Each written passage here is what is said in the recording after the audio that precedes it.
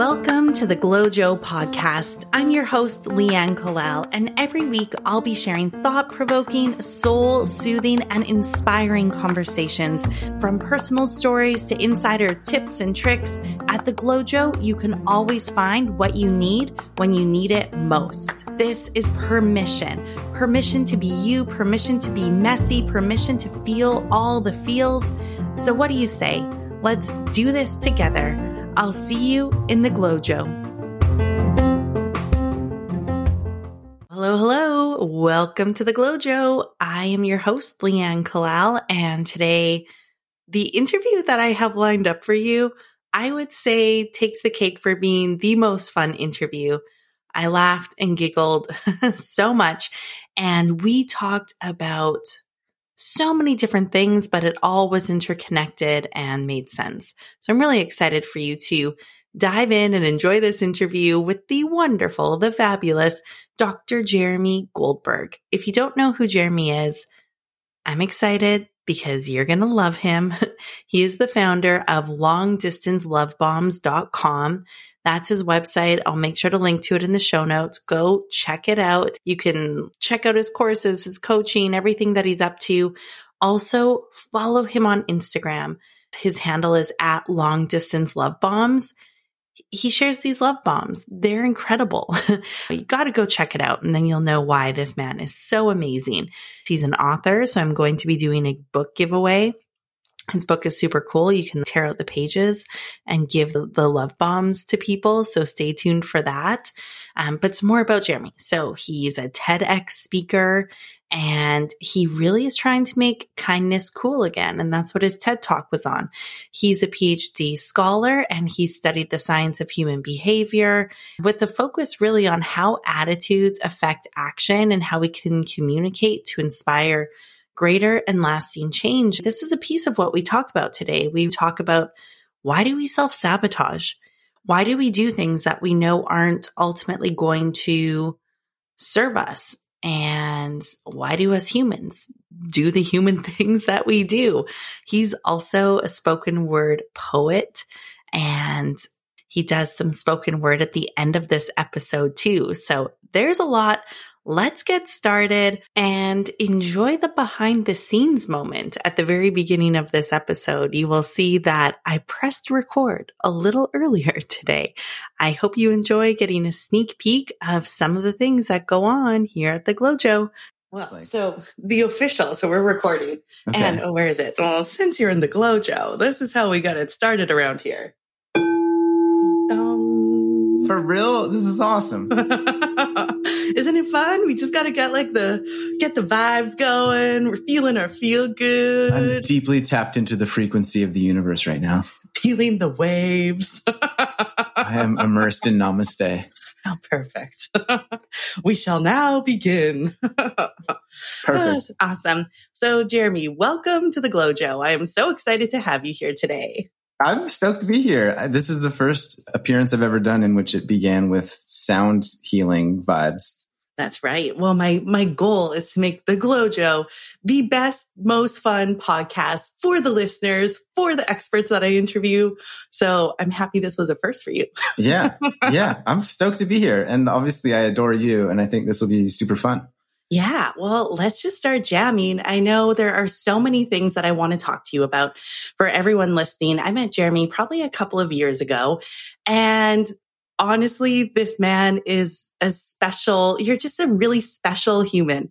Your words are so powerful. They're so deep. You're this modern day philosopher. And also, like on a personal note, every time I would meet Jeremy or be around him, I would just clam up. I get really uncomfortable and my palms would get sweaty and I would spill my guts to this random stranger. Basically, like I would meet him and it was no small talk. I would just start telling him all of my dreams and goals. I think you were one of the first people that I said, hey, I have this idea for the Glojo.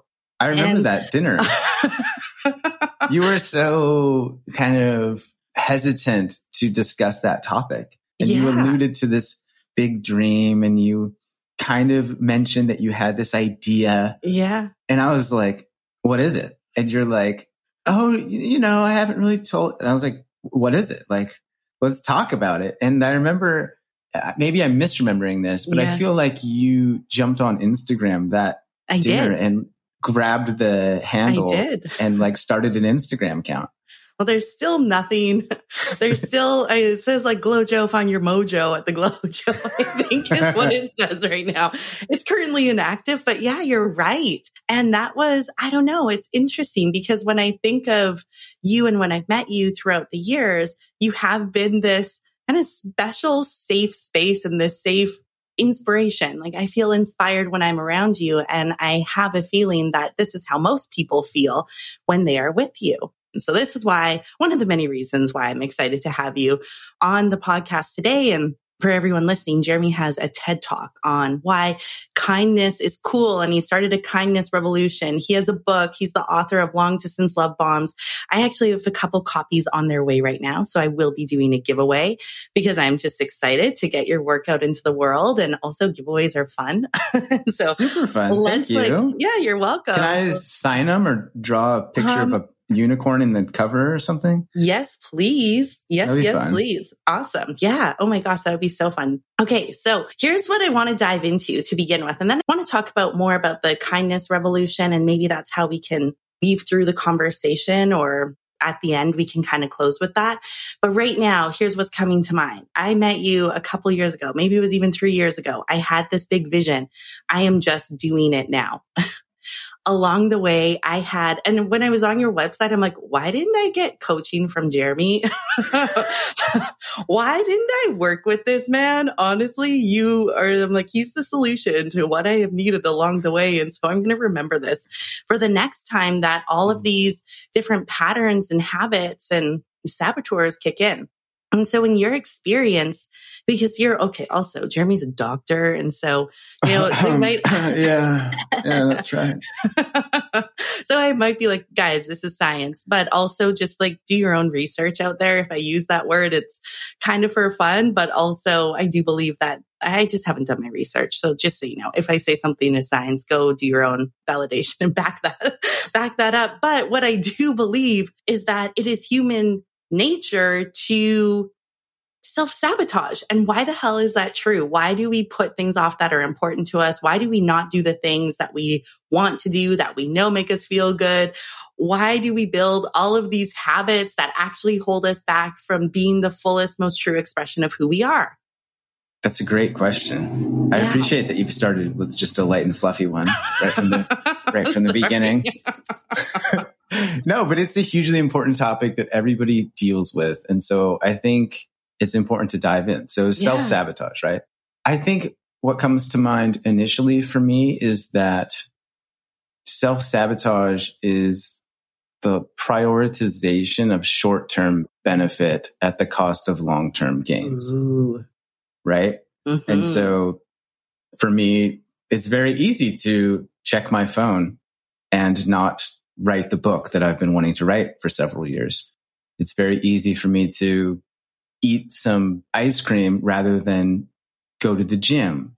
And so Luma's ice cream is especially good. I know, but I'm allergic to hemp products. And so they use hemp milk. But nonetheless, good ice cream is certainly a distraction. So when you talk about self-sabotage, it brings up things like distraction, procrastination, fear, anxiety, shoulds, comparison, judgments, criticism, right? And so there's various kind of flavors, if you will, like there are of ice cream underneath this umbrella company of self-sabotage.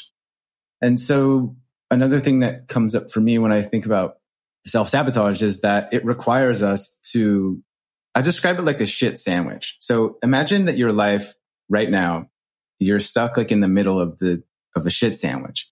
And so you have your past, which is all of your belief systems, your identity, your friendships, your relationships. These are all things that have been built up over time, and you're kind of standing at the apex of those things. And then you have the future, which is an unpredictable, unknown series of stories that we tell ourselves, right?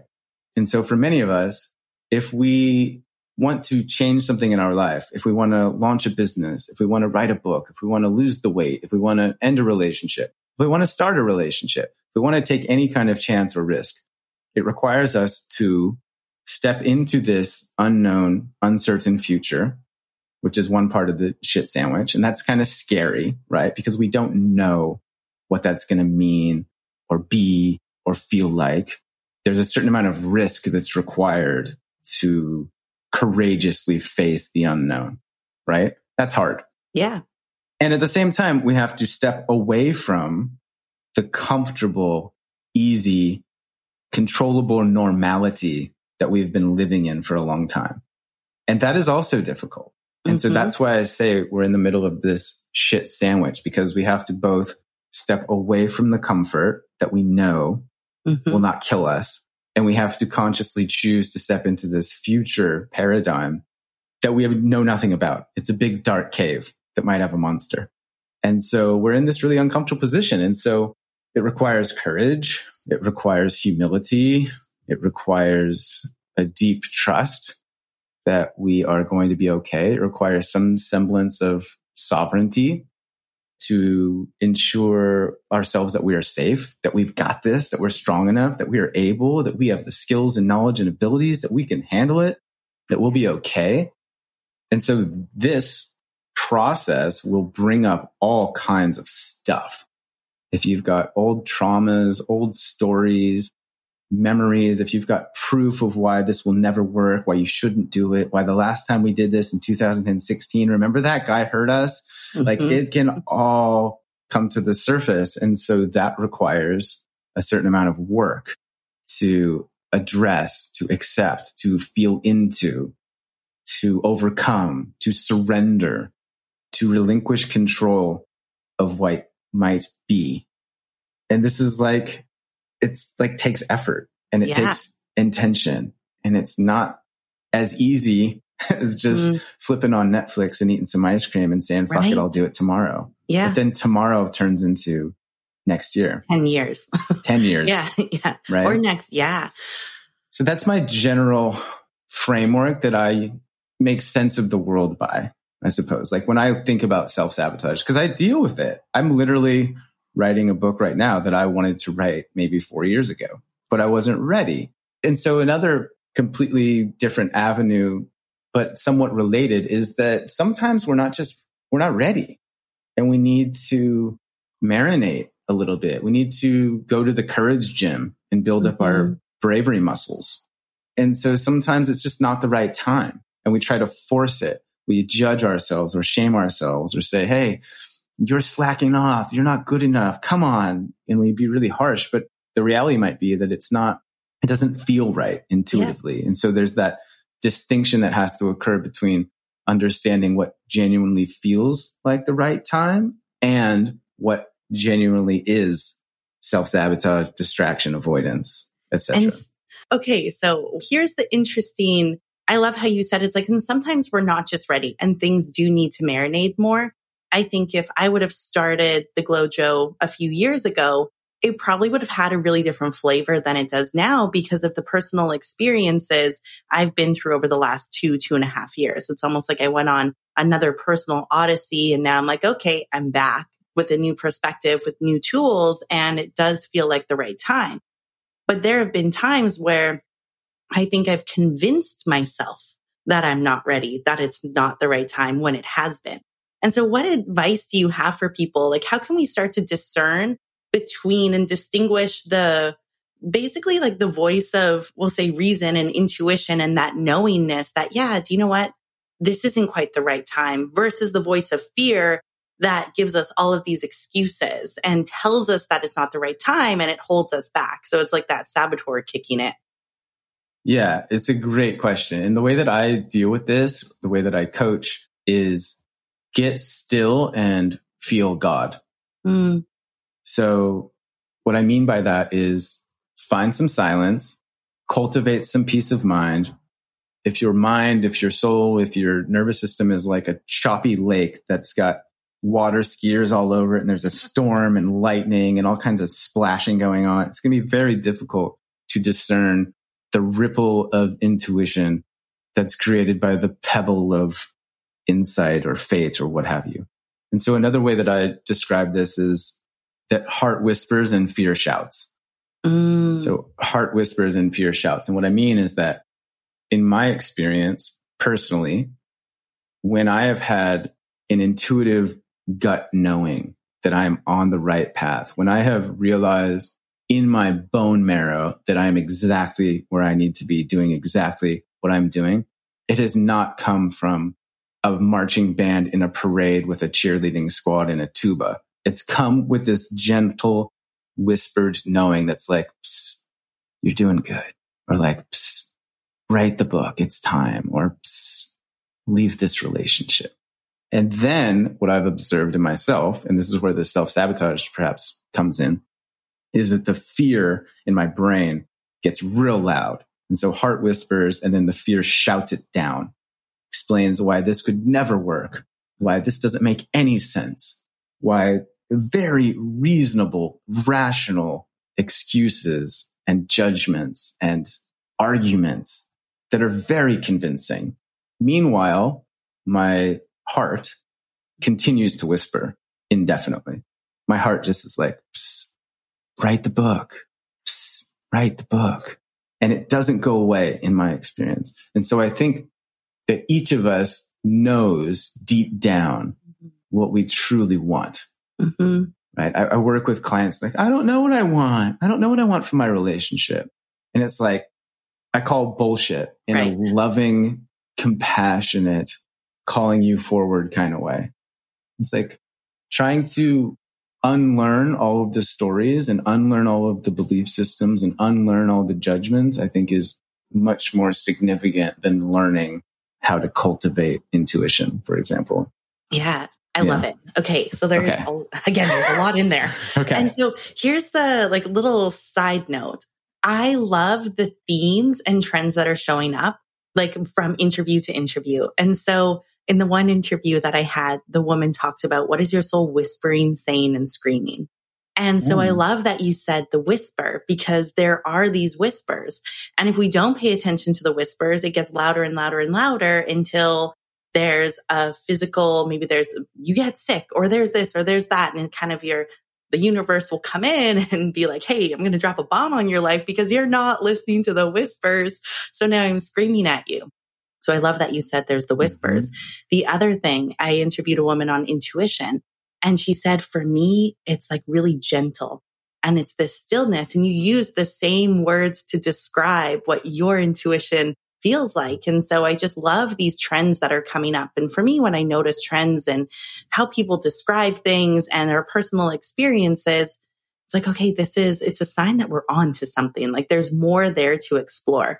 So thank you for sharing how it shows up for you. And I think the other thing that really stands out from what you shared is that you said there's the whisper and then the fears get louder. And I know for me, with my personal experience in doing this, the first week was so exciting. It was exciting.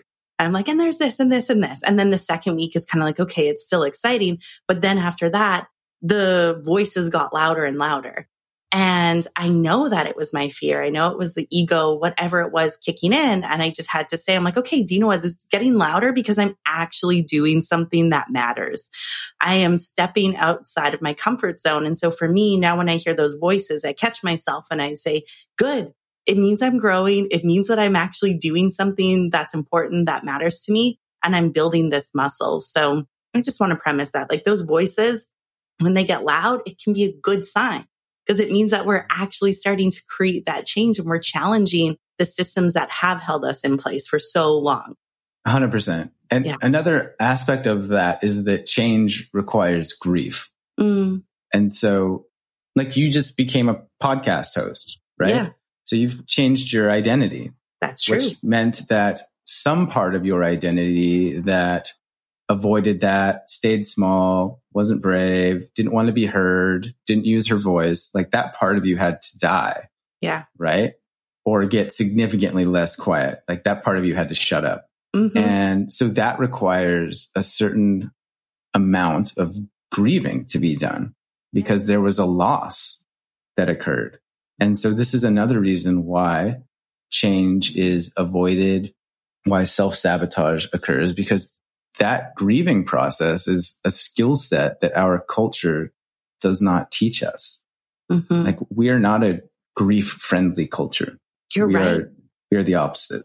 We're really not. And right now, I think there has been this collective grieving. And it's interesting because I'm actually working with a grief expert right now, and I'm supporting her in her work that she does. So this is a conversation that I've been having more. And she said, grief is so misunderstood. We think that grief is typically related to losing someone.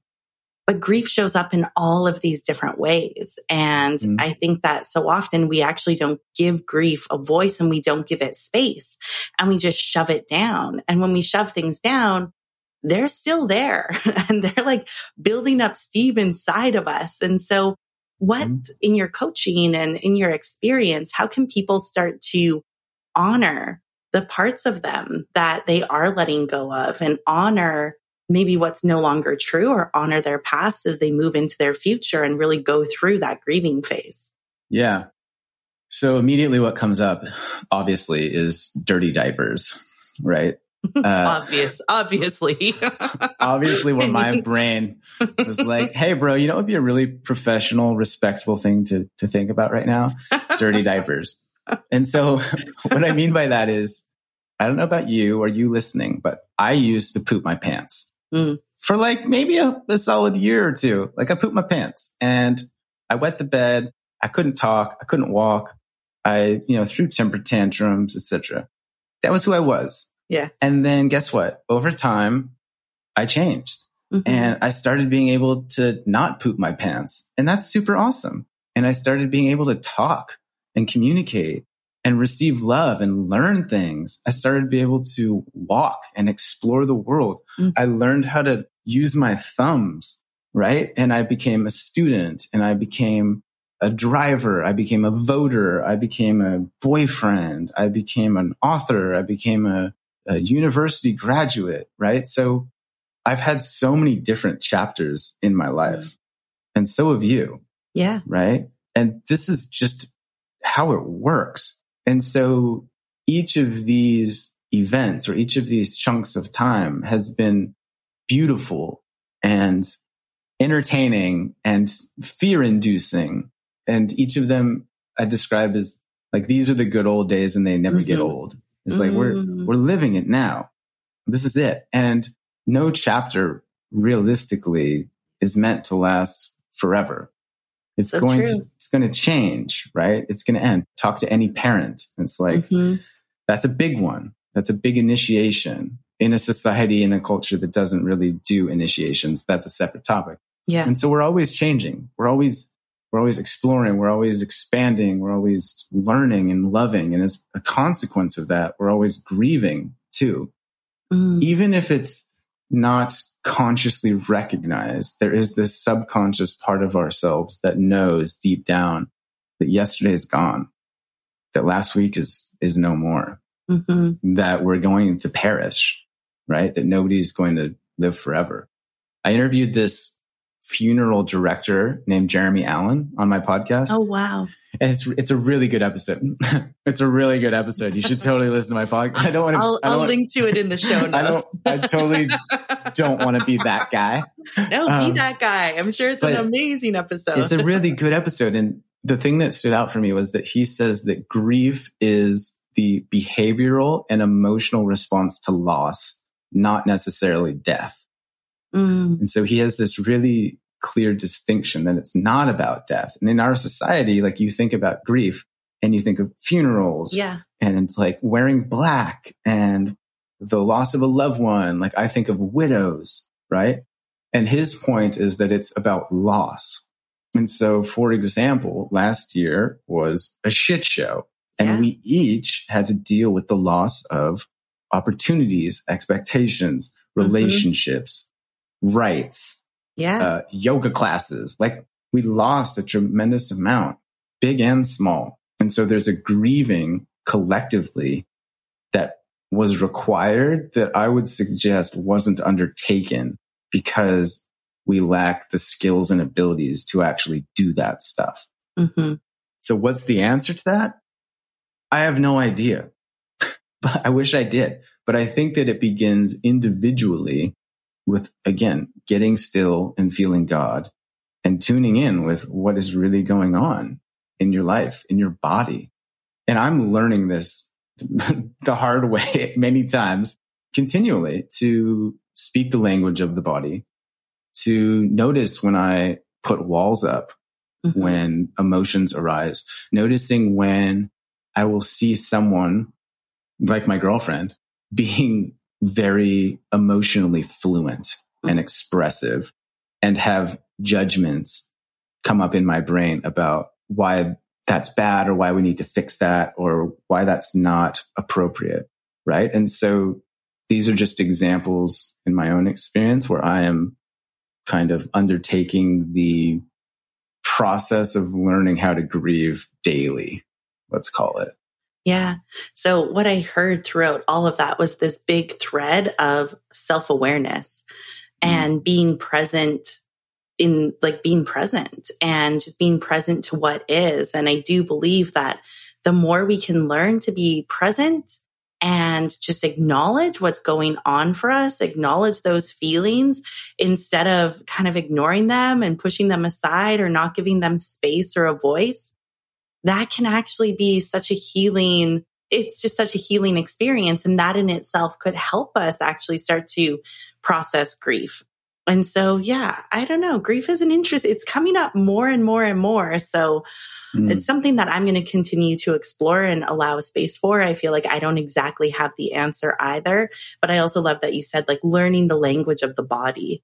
And so how can we all start to learn our own personal language of our minds, our bodies, our souls, and like tuning into that wisdom that actually does live within us.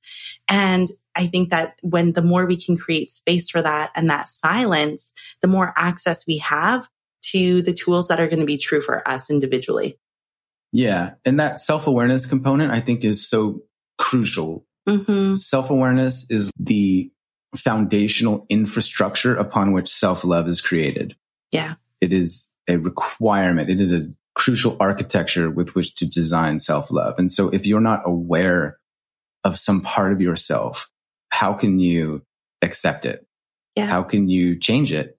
And how can you love it? And so cultivating this awareness with a sincere compassion and humility is such a powerful and important process. And it's challenging and enlightening and humbling. And I think is the starting point for any kind of transformation. Yeah, thank you. I love that. Okay, so next question. It's I'm like, how are we doing? Are we doing okay? Oh yeah, we're doing well. Okay. It's every time you say something, I'm like, there's so much I want to talk about. I could like bounce around forever. So you said something right to begin with that really stood out to me, and it's like, yeah, this is the society we live in. You said so often we go for the easy thing, the quick thing, the being fulfilled, that immediate gratification versus making the decision that's going to benefit our future self, benefit ourselves tomorrow, benefit ourselves months from now, years from now.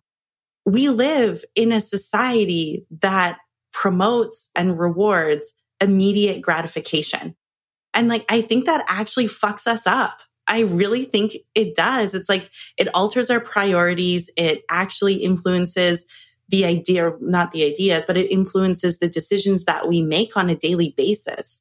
And so what are your thoughts around this? And how can we start to become excited by the idea of making those deposits into our future self bank versus like, I want it right now. I want to feel good. I want to eat all the ice cream and do all the things right now. Totally. So we are a society. And when I use that phrase, I suppose it's a Western North American developed culture. I just want to acknowledge the tremendous privilege that oozes out of my straight white male body in a patriarchal. Anyway, that's a separate topic.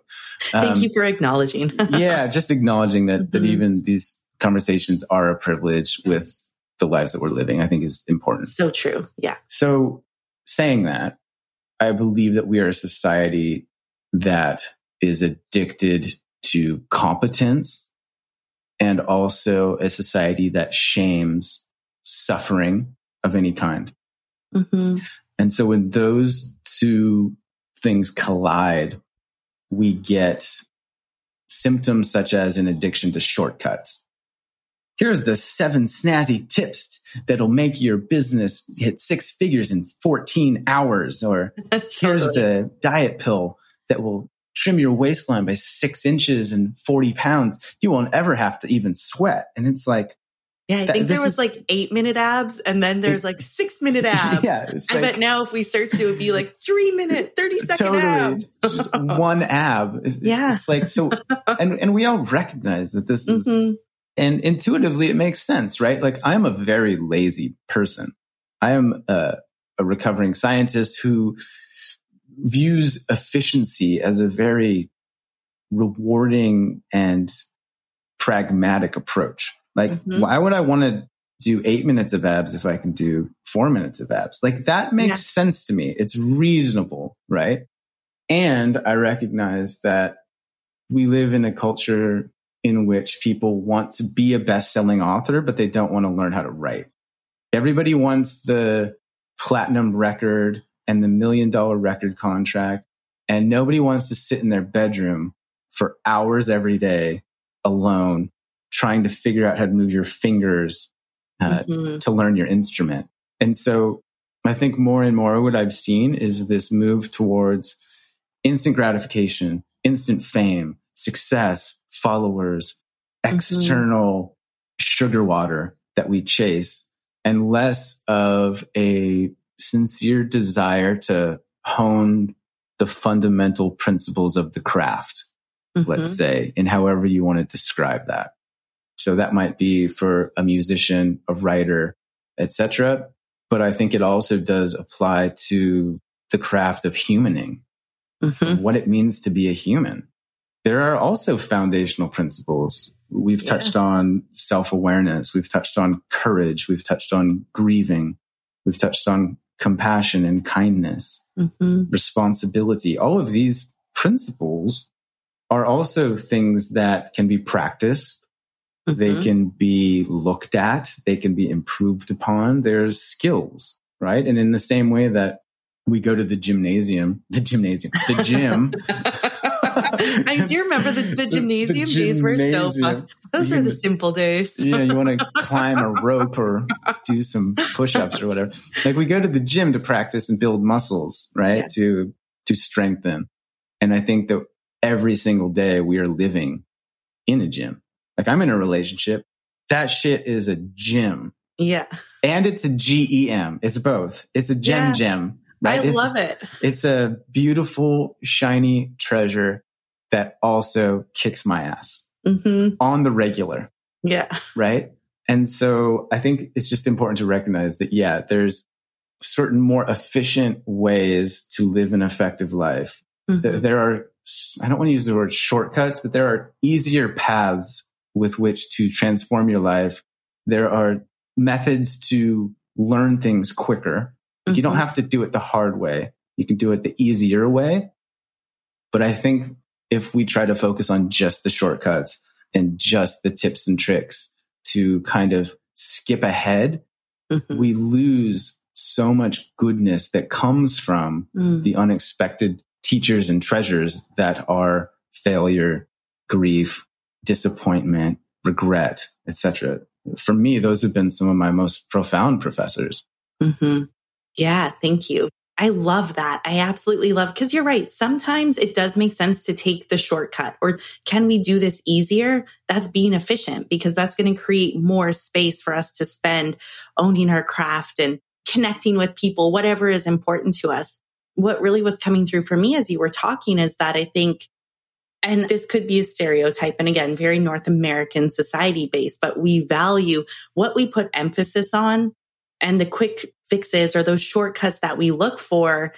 That's just I don't want to say it's like the empty calories, but it's kind of the empty calories. It's not going to give us what we're actually looking for in most cases. And so at least that's been my experience. I'm like, ooh, that would be nice. And that would be nice. And that would be nice. And while it's a great experience and I might learn something from it, it's not actually fueling my soul tank. Like, it's not fulfilling me on this deeper level. And so what if we could be strategic and be smart with the shortcuts that we choose to invest our time in, so that we have more time to spend doing the things that actually truly do fuel us and contribute to our growth.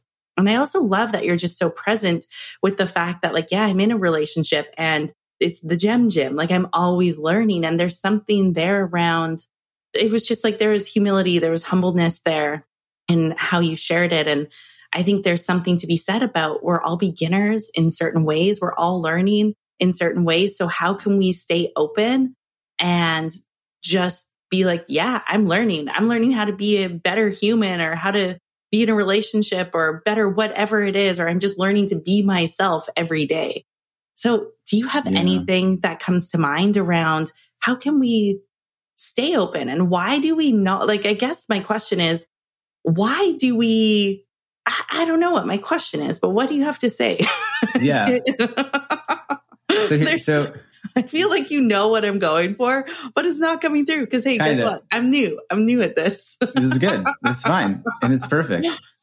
So let's talk about scuba diving. Okay. Right? Oh, I love these random. Okay. We've got dirty diapers. Now we're on to scuba diving. Yes. Let's do it. This is what you invited me here on a Sunday. This is what happens. Yeah. So, I love it.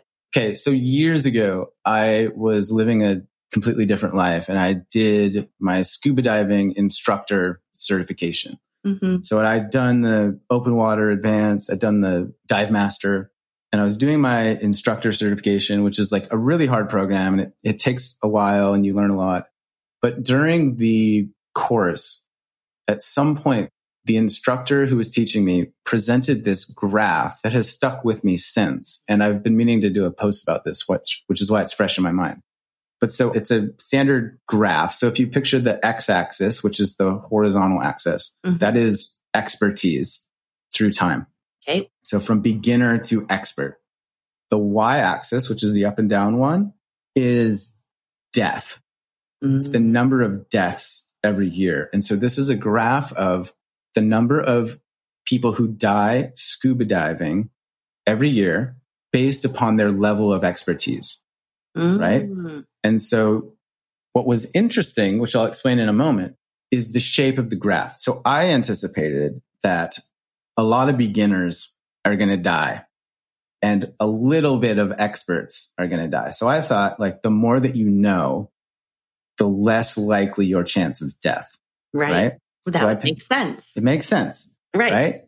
So I thought, probably because I at that point had worked in the scuba diving industry. I've helped people learn to scuba dive. I've seen a bunch of goobers in the water who I've helped save a woman's life. I've been one. Yeah, I've seen it. And so I was like, surely the beginners would have the greatest likelihood of dying. And so what was fascinating was that the graph looked like a capital letter U.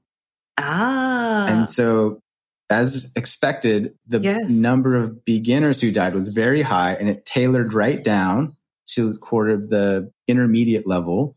And then it ramped right back up again for the experts. And so I share this with you now because I've realized at that moment, but then I've tried to continue it throughout my life, is that a certain level of competence might create an association with arrogance, right? And so the reason these experts were dying was because they were taking risks that were not appropriate. They were forgetting to do the basics. They weren't doing their safety checks at the beginning of every dive where you go through and say, yeah, my air is turned on. I've got my snaps buckled. I've got my weight belts. Like they weren't doing the foundational thing that's required to keep you alive.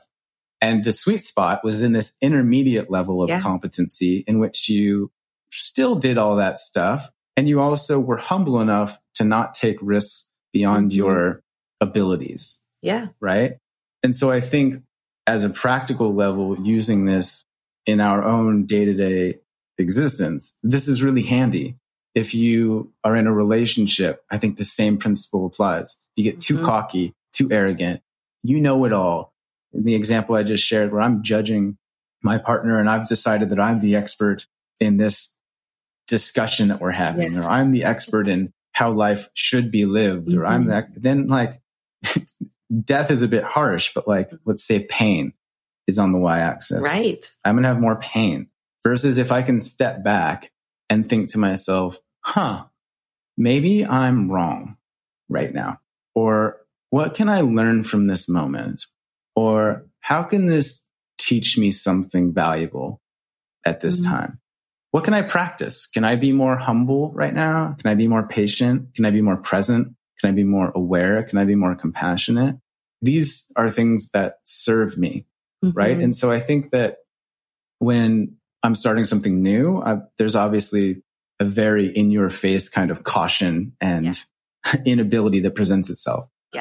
I remember I started coaching clients and I had no idea how to send an invoice. I was like, okay, I need to figure this shit out, right? Yeah. So I hope that addresses some of your concern. Well, so you get the award for the answer, like the best answer to a non-question ever. Yeah. So, it's all intertwined, right? It is. Everything we've spoken about. One thing I was thinking about previously in our conversation that I didn't mention that I think might be relevant, because I hear this little voice that's like, that thing, you should say that shit. Share the whisper, share the whisper. Was how the way that I distinguish between the intuition and the self-sabotage for me as an example. So I'm in the process of writing my second book, and I know in my bones that I'm supposed to be writing this book. Like I have it now. It took years and it was a lot of undoing of certain belief systems around the mindset. And I put the book on a pedestal and lots of judgment and comparison. And who am I to write about my life? Blah, blah, blah. Anyway, I found the path. I'm like, this is what I'm supposed to be doing. I know that I'm supposed to be writing my book. And so because I know that, when I get distracted, when I don't do the 300 terrible words of writing that I've set myself up for, when I don't do those things, then I know that I am self-sabotaging.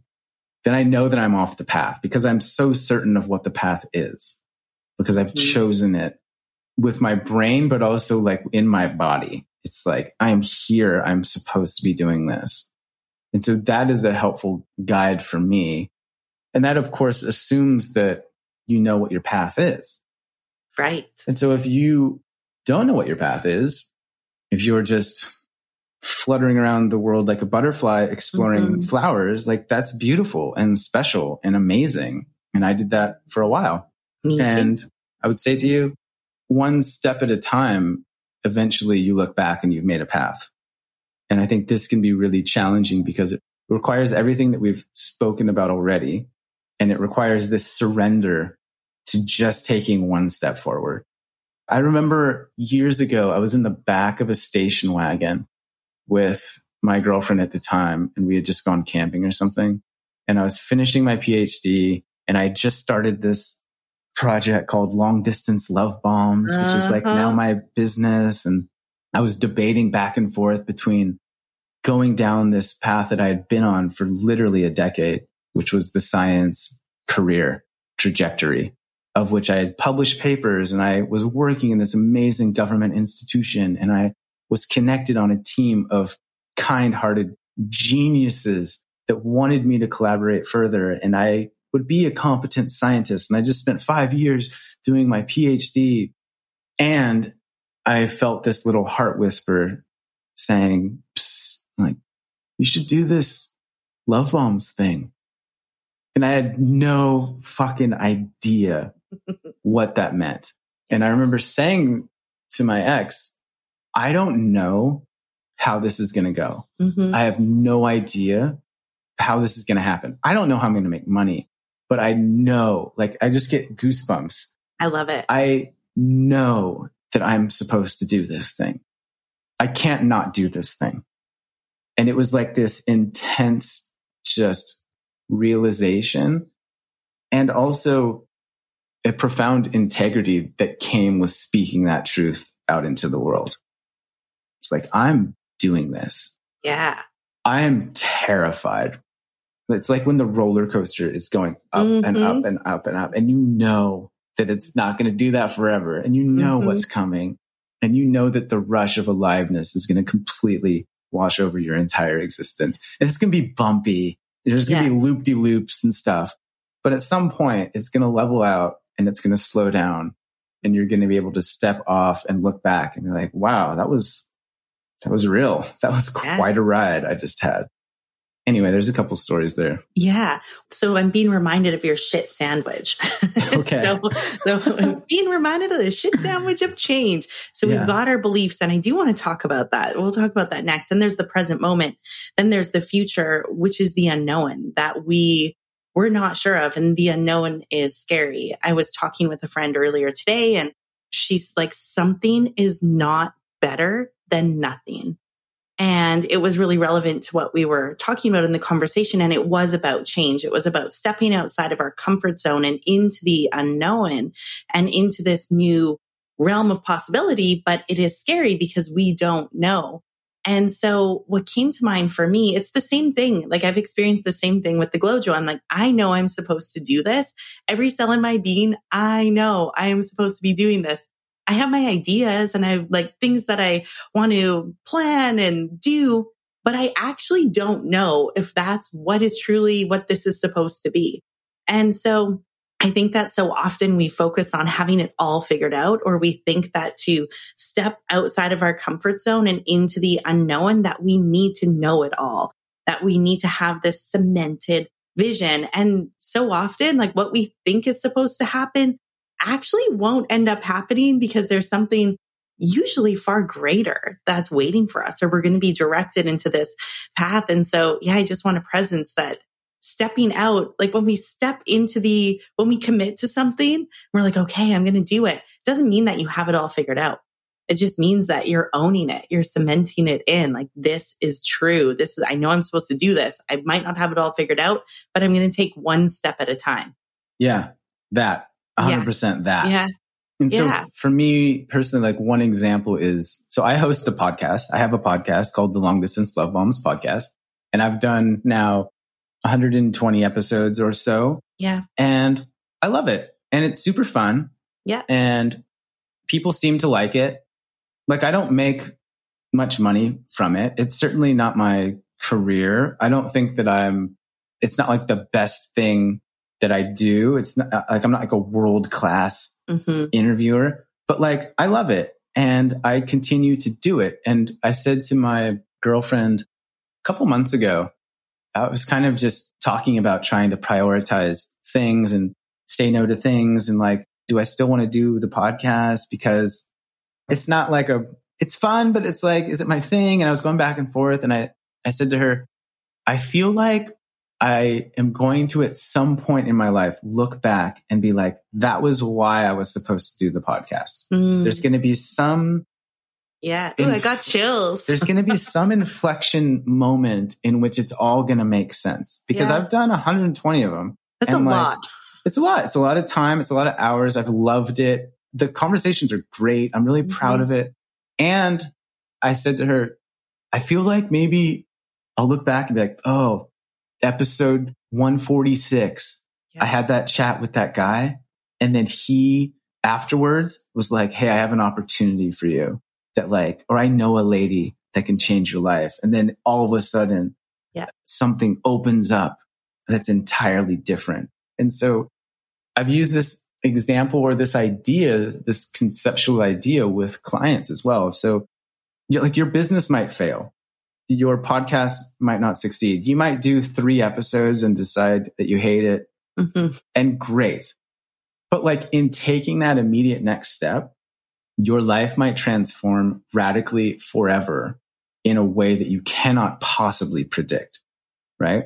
Yeah, I love it. So for example, if you decide, hey, you know what? I'm going to start raising goats and making cheese. Like I know someone who did that. Of course you do. Of all the people I would be like, Leanne probably knows. Did you do their website or something? Or it's like, no, I didn't. But hey, I've suggested some cheese flavors. Yeah. Okay. So like, imagine you do that. Like, I don't know why I can't not do this. I'm just supposed to buy some goats and make some cheese.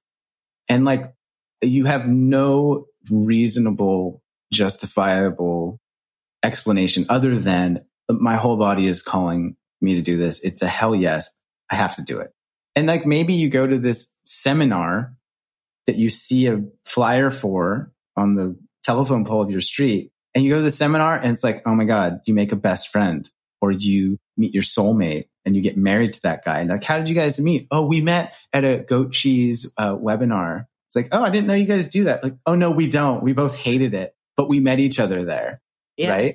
Mm-hmm. And so this trajectory of following the flow, trusting that intuitive hit, because another idea that I really love, and I appreciate this podcast is all over the place. And so, for those listening, you're just a rock star. Thanks for dealing with us. But this idea, like we always talk about the idea that your life could change today. Yeah. Right? Like today might be the day where you meet your soulmate, or you win $1 million, or you meet an investor for your business, or you whatever. Like today might be that day. And I love that. And I talk about that too. And it's fantastic. But there's also the day before that day, right? Yeah. So the day before, your life completely, fundamentally shifts indefinitely, forever. There's a day before that in which you're like, wah, wah, everything sucks. This will never work out. I'll never meet a man. I'll never meet a woman. Like everything's like, I'll never make money. And then the next day, boom. Everything changes. And I get so inspired by that idea, how I keep going back to relationships because it's an easy metaphor. But imagine every single person that is married on this planet, or every single person that is in partnership with a human being, whether that's a girlfriend, a boyfriend, whatever. There was a day before they met that person. Yeah. In which that person was not in their life. They didn't even know they existed. Right now, as we're speaking, thousands of people are meeting their new loved one. Yeah. That's so weird and ridiculous and fantastic, right? And so for me, I think about, I met my partner randomly on Instagram. I remember like sitting down at the couch, checking my Instagram, like this person was like, I love this human's writing, like shared it. And I was like, oh, who's that? I'm like, check her out. And everything changed from like 10 minutes before. My life was never the same. And so I think just as a spark of a seed to keep in your soul, like plant that idea deeply and tend to that as a concept, because it is a fact that no matter your past circumstances, or no matter your trajectory or momentum that you are currently on, everything, literally everything can change in 10 minutes from now. Yeah. It's possible. I love it. I am planting that seed all over. Right? It's like, so, it blows my mind. It truly does. And so I was talking with it's funny, all of the conversations I've had this week, I'm like, oh yeah, there's this and this. And I was talking to a friend about it was about changes. Again, there's lots of change going on in my life right now. And she said, let's not forget about the 5D. Things can change in an instant. And I absolutely love that concept. And that's something that I'm like, why does it need to be this long drawn out thing? Why does it need to be like, and I go through all of these steps, just like this podcast episode, life does not need to be linear. Certainly not. And everything can change in an instant. So I love that. I love it. Thank you. I'm so taking that with me. Yeah. There's something so powerful about it. And I'd say like, screw the 10 minutes. It can happen in 10 seconds. Oh, fine, Leanne, if you want 10 seconds, 9, everything can 8. change. Everybody's listening and looking around right now. Like a rocket launch, right? Isn't that the countdown? Or no, maybe that's anyways, who cares? But you did it. It's like the ball dropping on Times Square for New Year's. But it's this idea of treating life like a scavenger hunt or a treasure hunt. I love it. Like looking around, like, right. The Celestine Prophecy is an old book that talks about this idea a little bit, right? You go to a restaurant and it's like, who's here? Who's here for me? Like, who am I supposed to talk to? Or you go to a party. Remember parties back in the day? Remember those? Yeah, I remember those. Vaguely.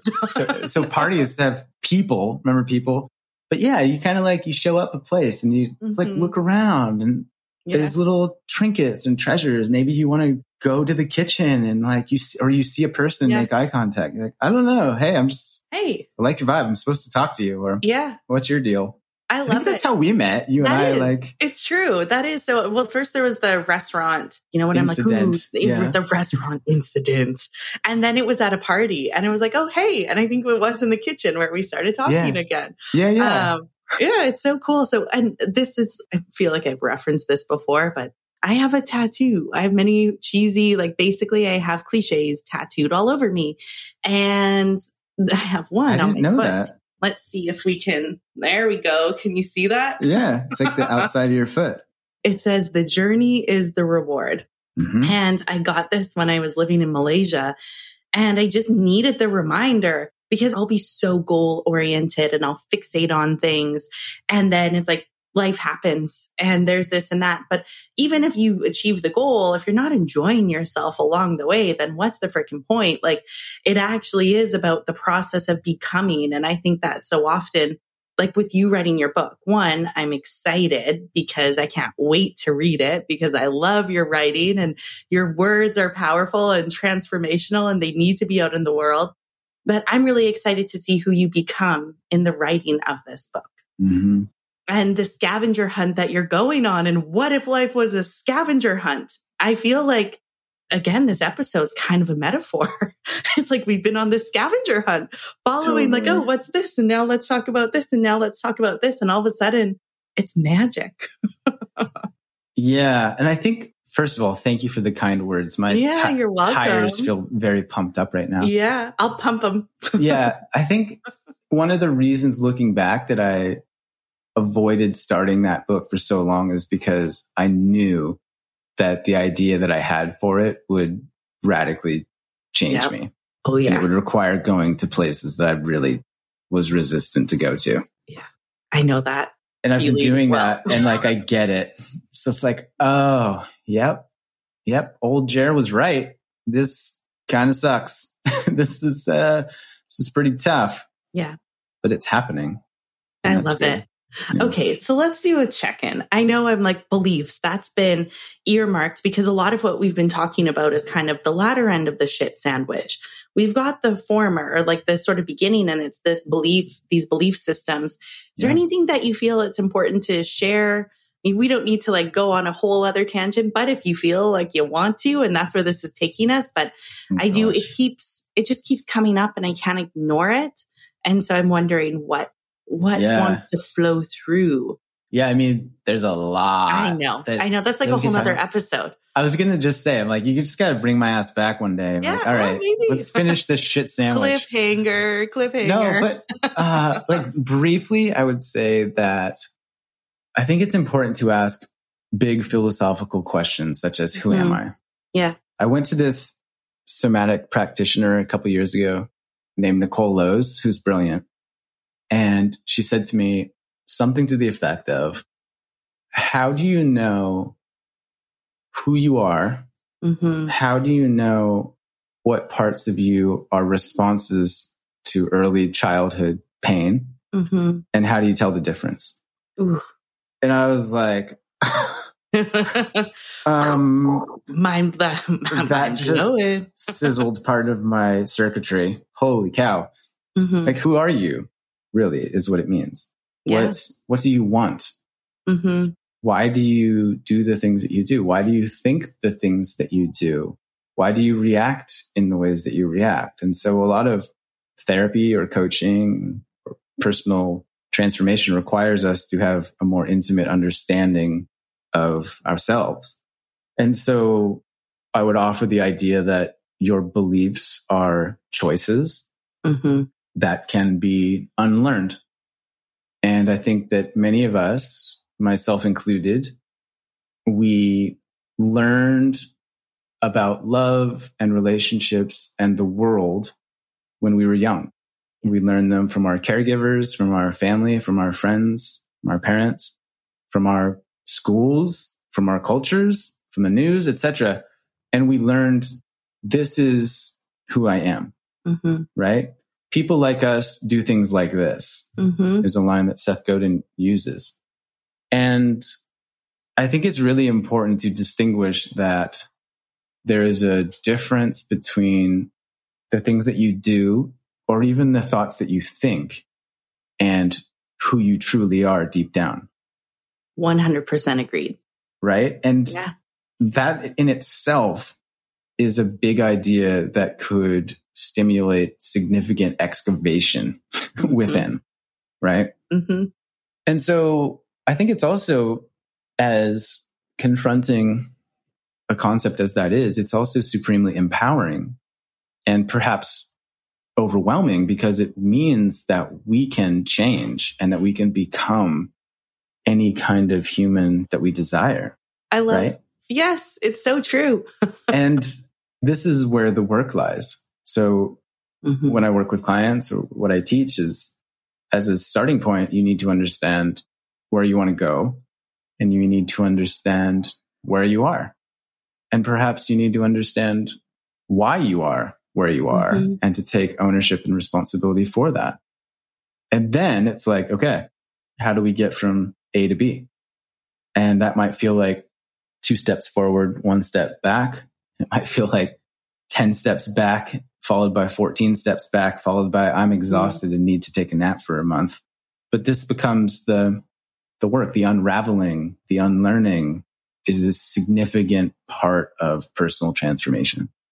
Yeah, I love some of it. Amazing. Thank you. That was so good. So well said. And I love the concept of impermanence, and that beliefs can change. They are not permanent. And remember that's the really dirty empowering. Diapers, Leanne. The dirty diapers. And do you know what the other sort of light bulb that went off for me when you were talking was, wait a minute, when I think of the 5-year-olds, 6-year-olds, 7-year-olds that I know now, they are forming their beliefs, and we form our beliefs really early on in life, and then they stick with us. What a radically different lens that we view life through when we're young versus where we are now. And the concept that those beliefs served us for a purpose. They served us when we were young, but what served us at a certain point doesn't necessarily serve us now. And so for me, the big idea here is like beliefs can change. What we believe does actually impact how we show up in the world and what we do, and what we believe we can do or what we believe we can't do. And so this is an invitation for everyone listening. Like, pay attention to your beliefs and decide, like, is that actually a belief that I want to take forward? Or is that a belief that I can be like, okay, cool. Do you know what? I'm happy to leave you here. And that all contributes to who we are. And I'm reminded of another cliche tattoo that I have on my arm that says, I am. And I got this in Australia. And it's like funny side note. So I got this that says, I am. And then I got this one that says, love. And I was there with my boyfriend at the time, and I sent my parents these photos, and they thought I wrote this on me. Like, it does kind of look like childlike, and that really is my handwriting. I did it once, and I'm like, okay, put it on me. But they thought I was saying like, I'm engaged, or like, I'm pregnant. No, for me, I was so proud. I'm like, one, I wanted to get this love tattoo as a reminder to always increase my capacity for self-love so I can have more love and compassion for other people. But the reminder to like do this for myself first. And then I am. This is such a great reminder that I can be whoever the hell I want to be. It's my choice. I can show up as who I want to be at any given time, and that we can make, again, going back to like things can change in an instance. I'd like to think that rewiring our beliefs and choosing a different way, we can choose to do that in a moment and then test it out and take that first step and see how it goes. Yes. So. I love that.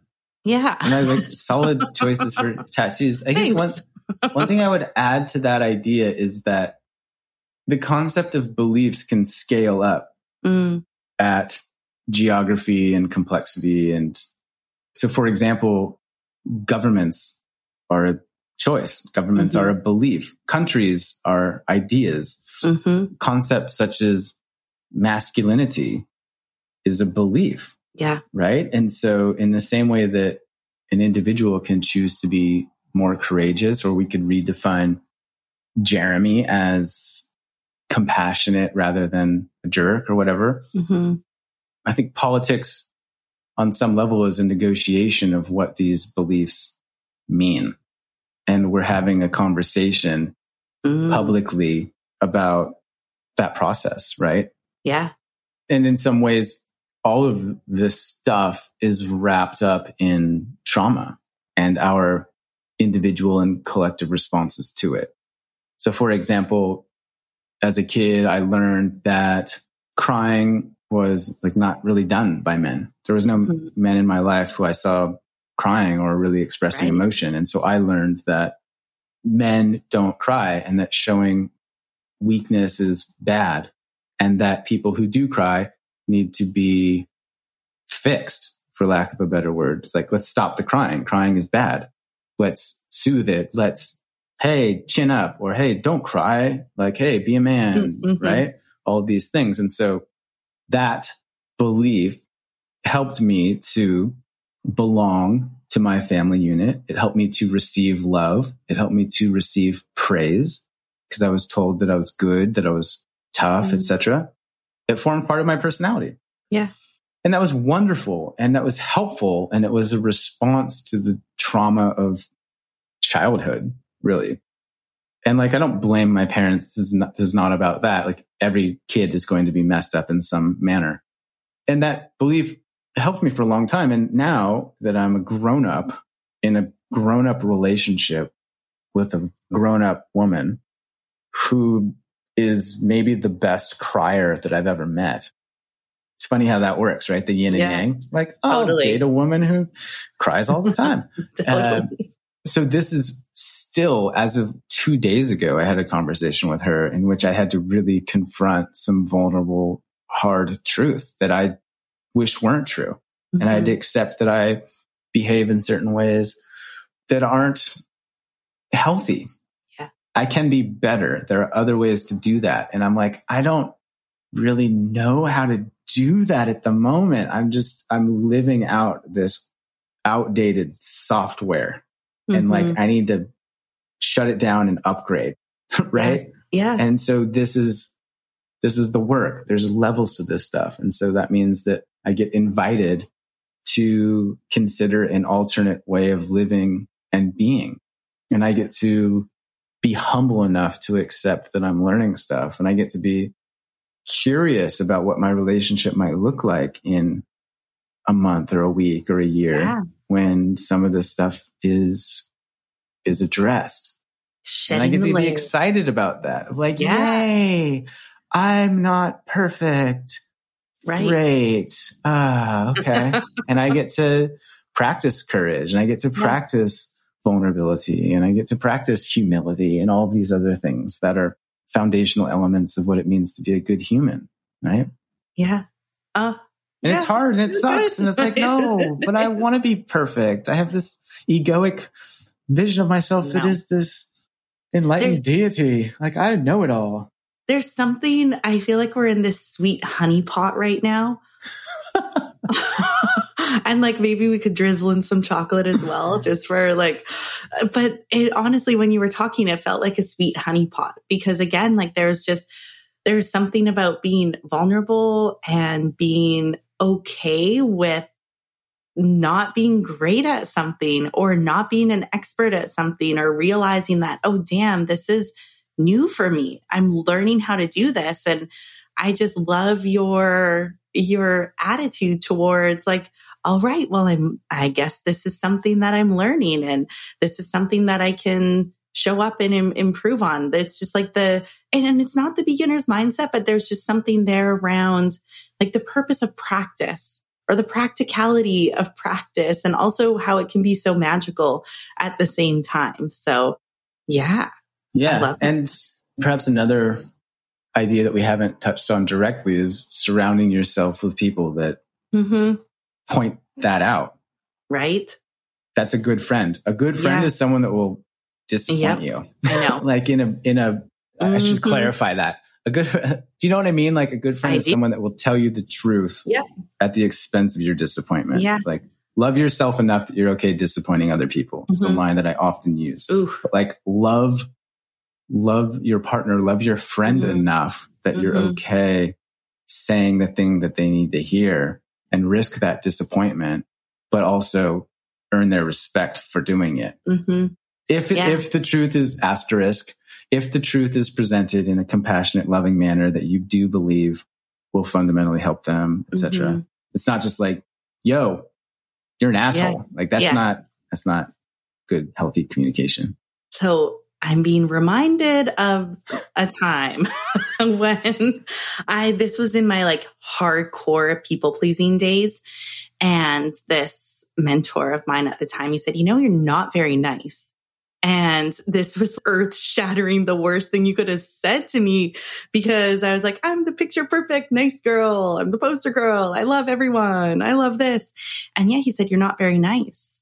And I was like, what do you mean? I didn't understand. He said, you don't do the kind thing. You're doing a disservice by not speaking your truth and by not sharing what you see, especially to those closest to you, because you're enabling this behavior in others and you're perpetuating people showing up as assholes, essentially. And he said, you're focused on being nice, but you're not being nice. So why don't you be kind by actually saying the thing that needs to be voiced and needs to be said?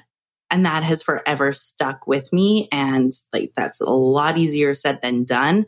And I think that in itself is a skill in learning how to say the difficult thing, the thing that we know might hurt someone or sting a little bit, but there's so much love.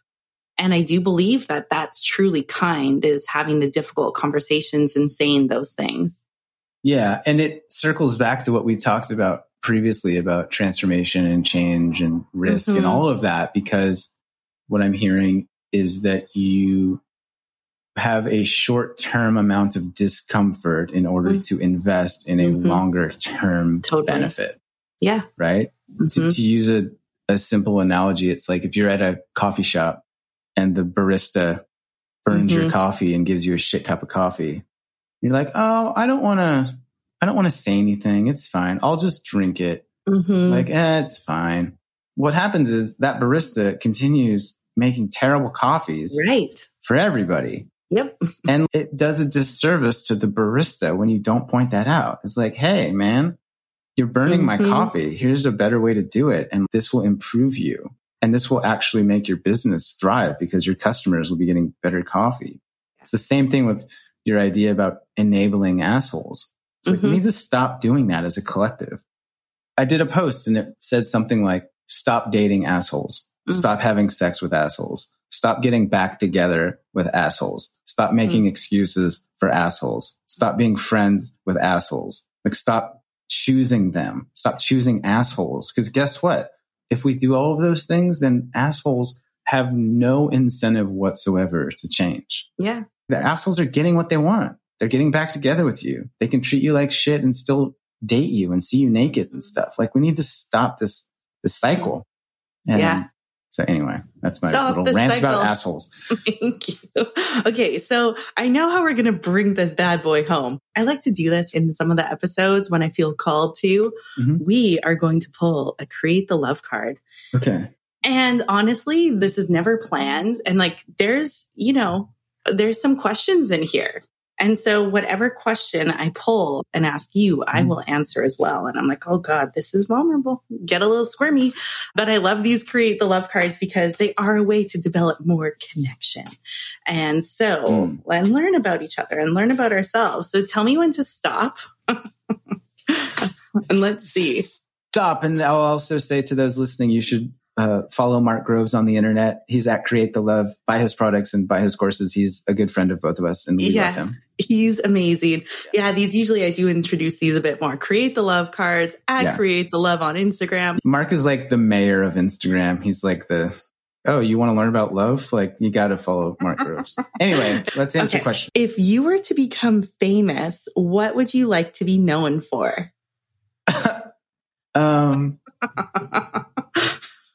If I was to become famous, this is what comes up for me is what kind of legacy would you want to leave behind, or what do you want to be remembered for?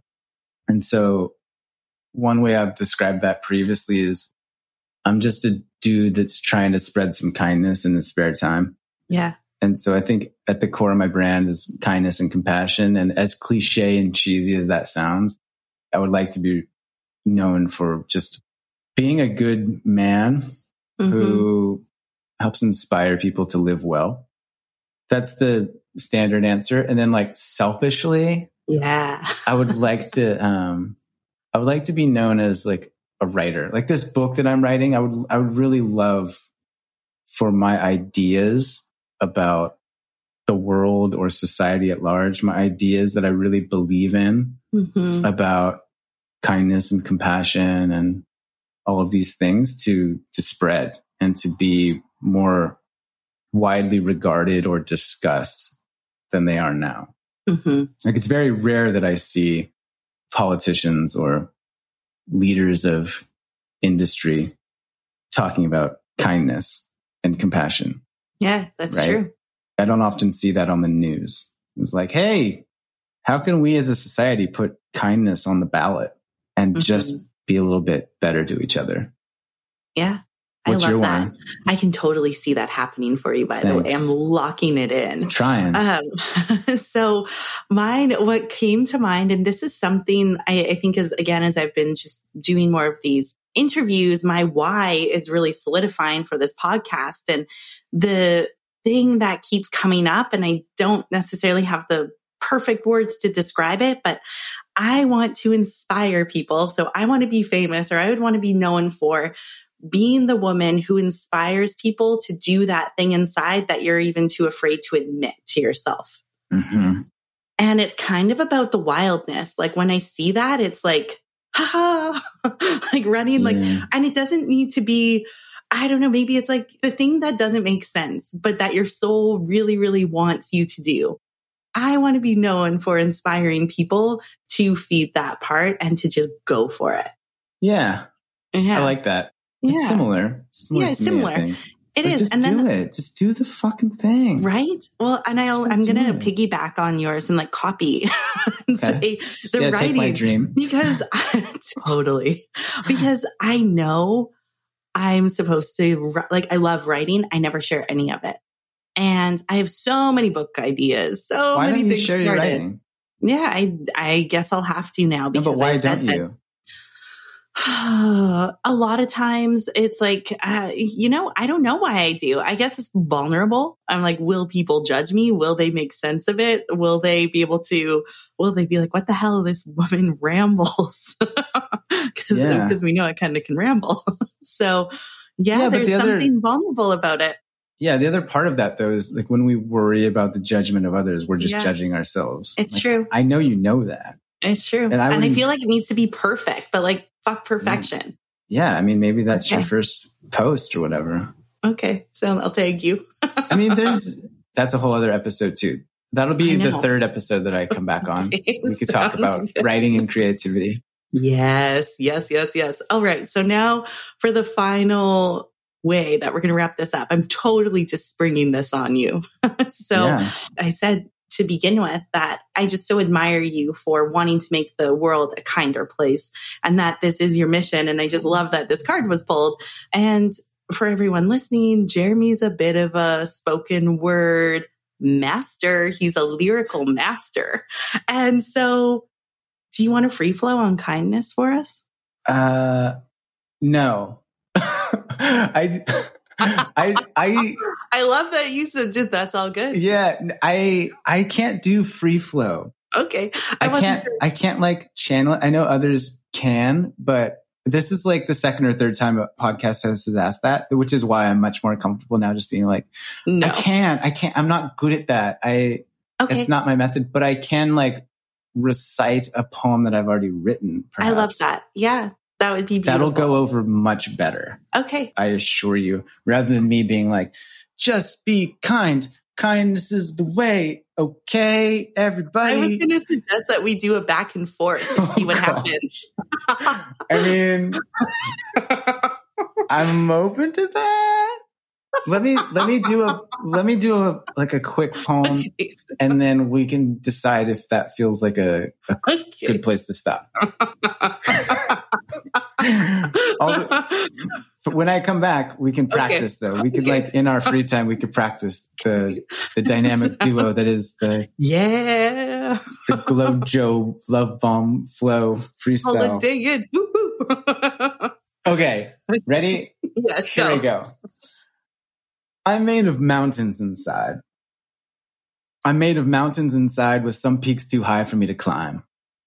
I look inward and up, but I can't see the top. And if I can't see the top, how can I rise above? I choose to walk on instead of just stop. I choose to keep going when life gets too tough. I've got stems and leaves in my mind. I've trained over time to strive for the light despite all the darkness I feel inside. And while growth by design is a painful process, patient project that takes time, I'm on a perpetual quest to collect silver linings. Ooh, chills. Yeah, I just made that up off the top of my head. That was my flow. Thank you. You totally could have done that and I wouldn't have known any difference. I should have done that. You are for the next podcast I'm on. I'm like, yeah, let me think. I'm looking outside my window. I see a mountain. I'm made of mountains, and then just like riff it. Yeah, I love it. That was amazing. Thank you. It feels you're the best. Well, was a question. Was this the most fun podcast you have been on yet? And Absolutely. It's okay. Like to be frank, like this one was super fun. And I think it's really helpful because we know each other and like our friends. Yeah. That makes it so much easier to just have a banter or an energy. Yeah. Than trying to I find most podcasts, it's like you have that 10 minutes or so where it's a feeling out. Yeah. Generally, occasionally you can just drop right in. Yeah. That's pretty rare. Yeah. Well, so I had a lot of fun. I feel like we've covered a lot of ground. I feel like to anybody listening, this would have been informative and engaging and weird and quite a ride. Yeah. Well, it was such a pleasure having you here. Thank you so much for joining me today and for showing up on a Sunday and for being present with me, being real, sharing who you are. Kindness is cool. Vulnerability is rad. Let's keep the conversations going and spreading the love. Long distance love bombs. Everyone, I will link to I'll link to all of your stuff. I'll link to his TED Talk, his long distance love bombs, Instagram. He has an awesome course called Get Shit Done 101. Seriously, should have signed up for that as soon as it was available. But, live and learn. I'll do it next time. I'm really needing to excavate through some shit. So, thank you. It's been a slice. You're so welcome. Thanks so much for having me, and I look forward to seeing you soon.